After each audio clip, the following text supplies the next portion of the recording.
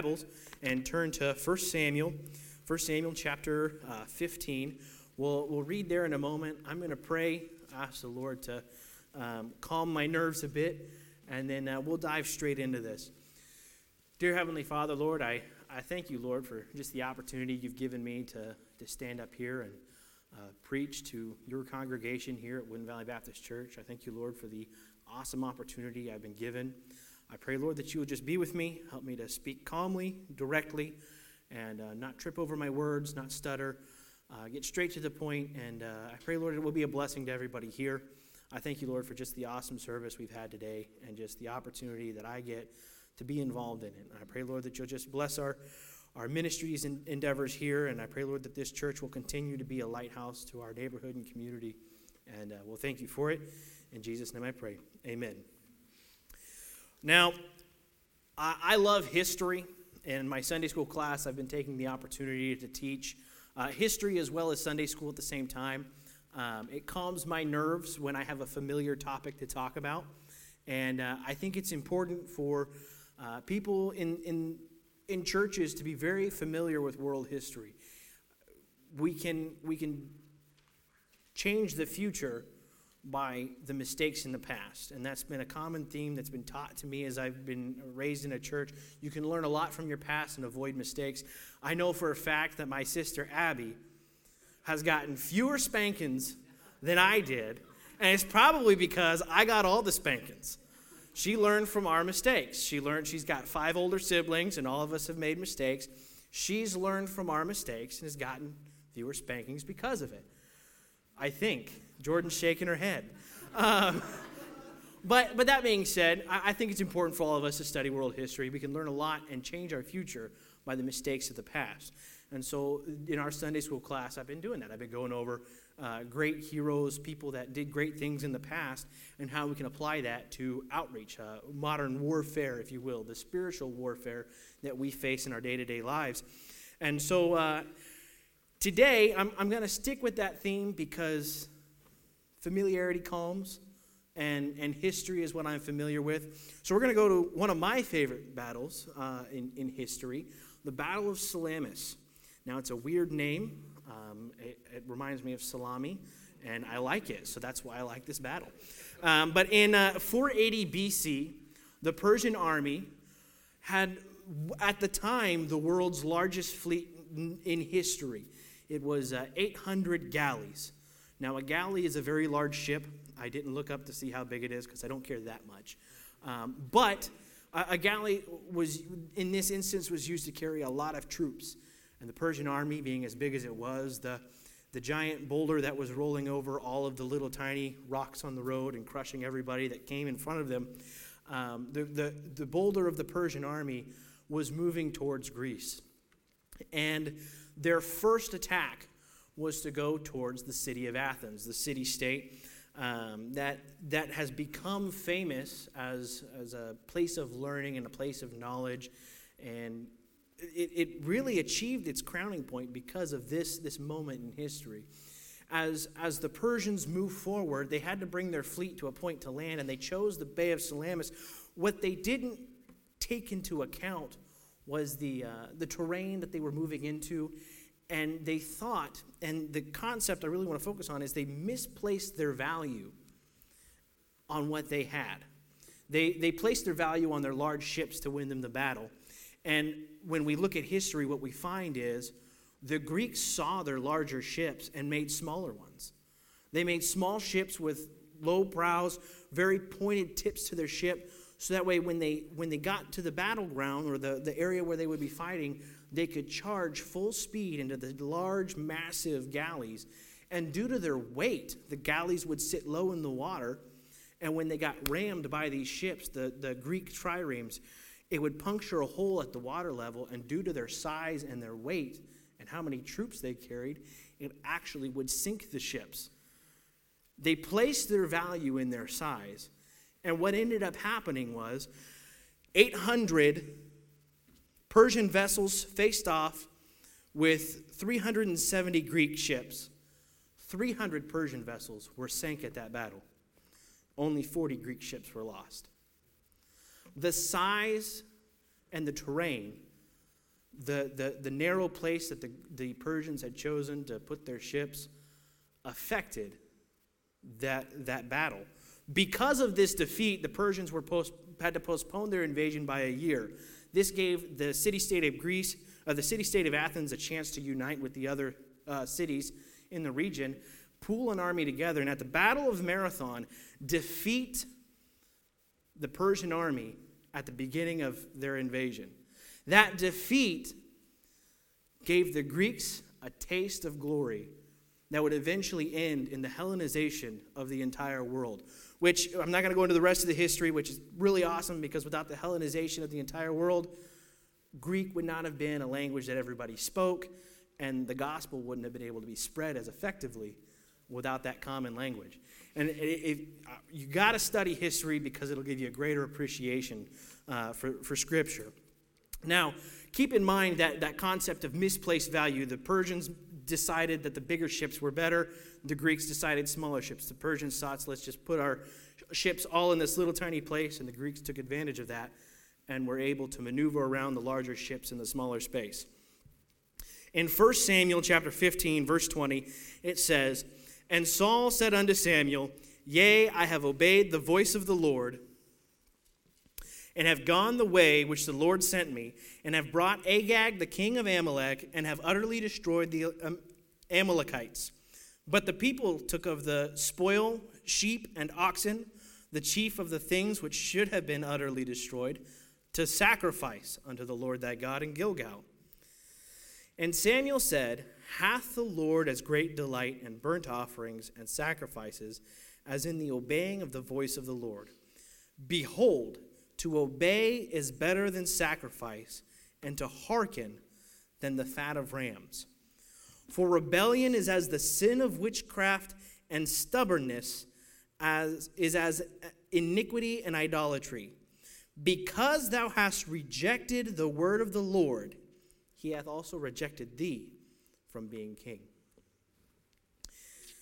Misplaced value.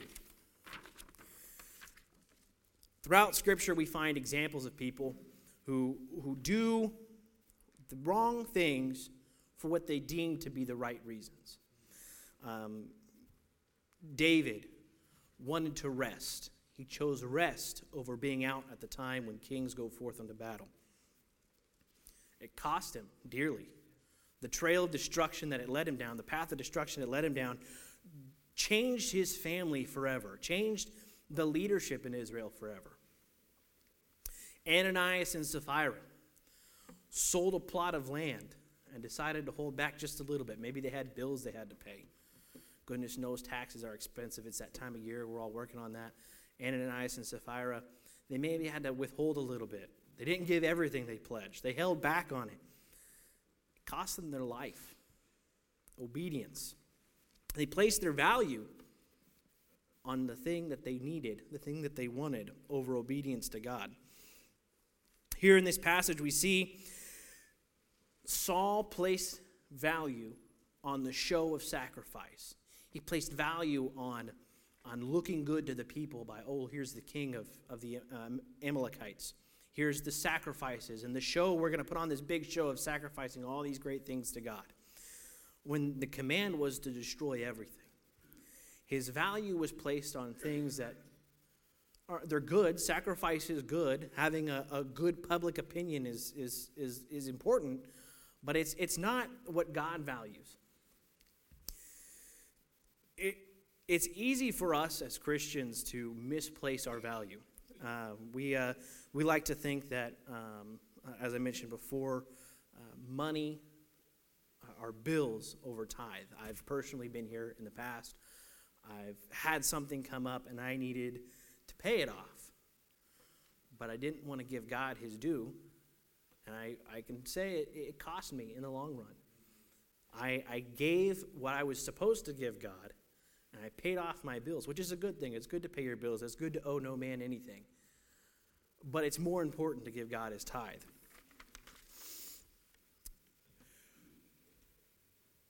We put rest and relaxation over service. We like to relax on a Saturday instead of going to outreach. We like to relax on a Saturday instead of attending a funeral service and seeing how people can need help at a funeral service. We like to relax on a Sunday when we should be at evening service or at choir practice for our ministries.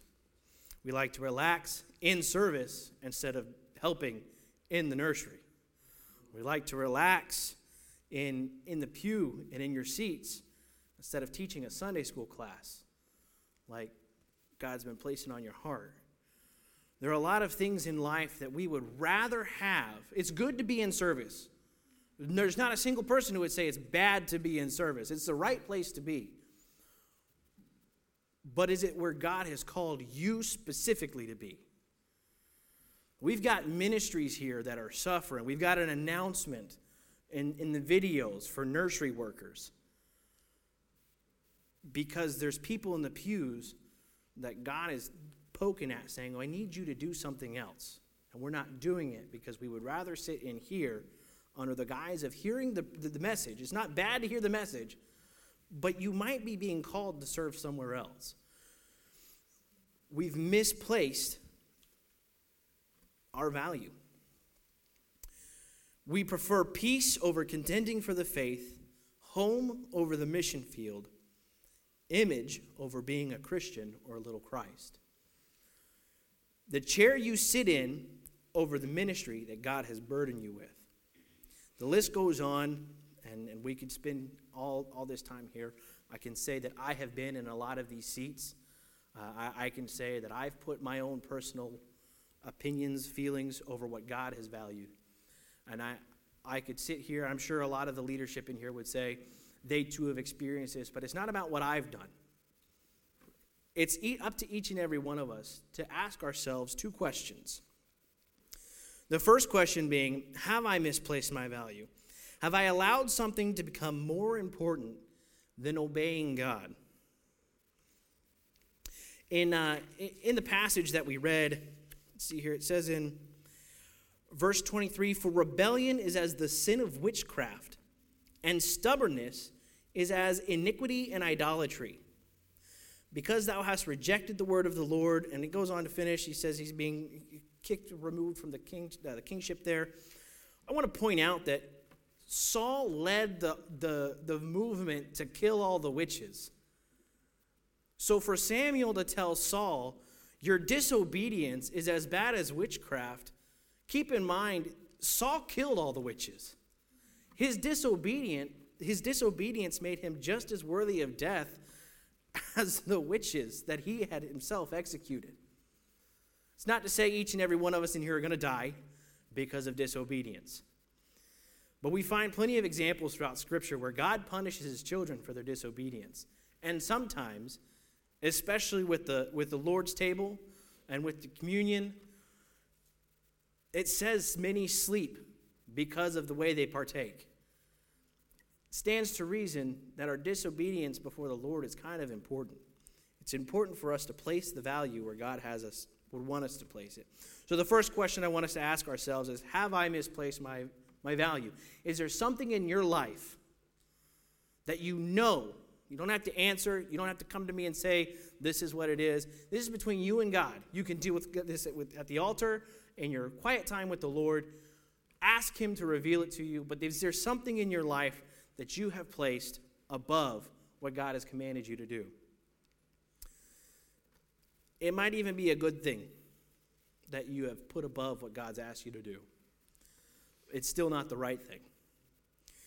The second question is, how can I be sure that my values are where they ought to be? So first question is, have I misplaced my value? And second question is, how do I know that I've misplaced it? What is a good test that I can do? And I liked the verse that Brother Woods read earlier today. I didn't even really honestly know the verse was there.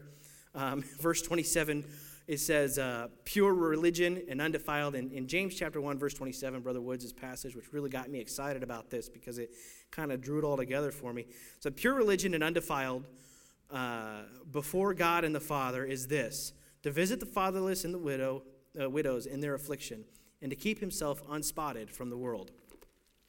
You know, if you want a good litmus test for whether or not these things are what God values, That's kind of a good starting point right there in James chapter 1. I appreciated the way Brother Woods went about that, and that's where I felt like Brother Woods and I were moving on the same page there.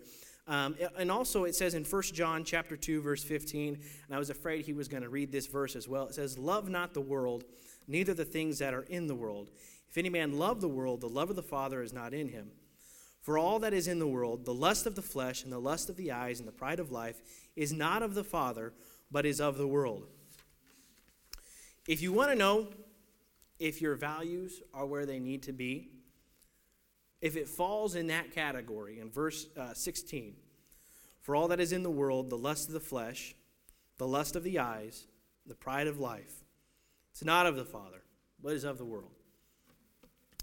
If you cannot say with a surety that what you value in life is of God, then it's probably of the world, and it's probably not where it should be.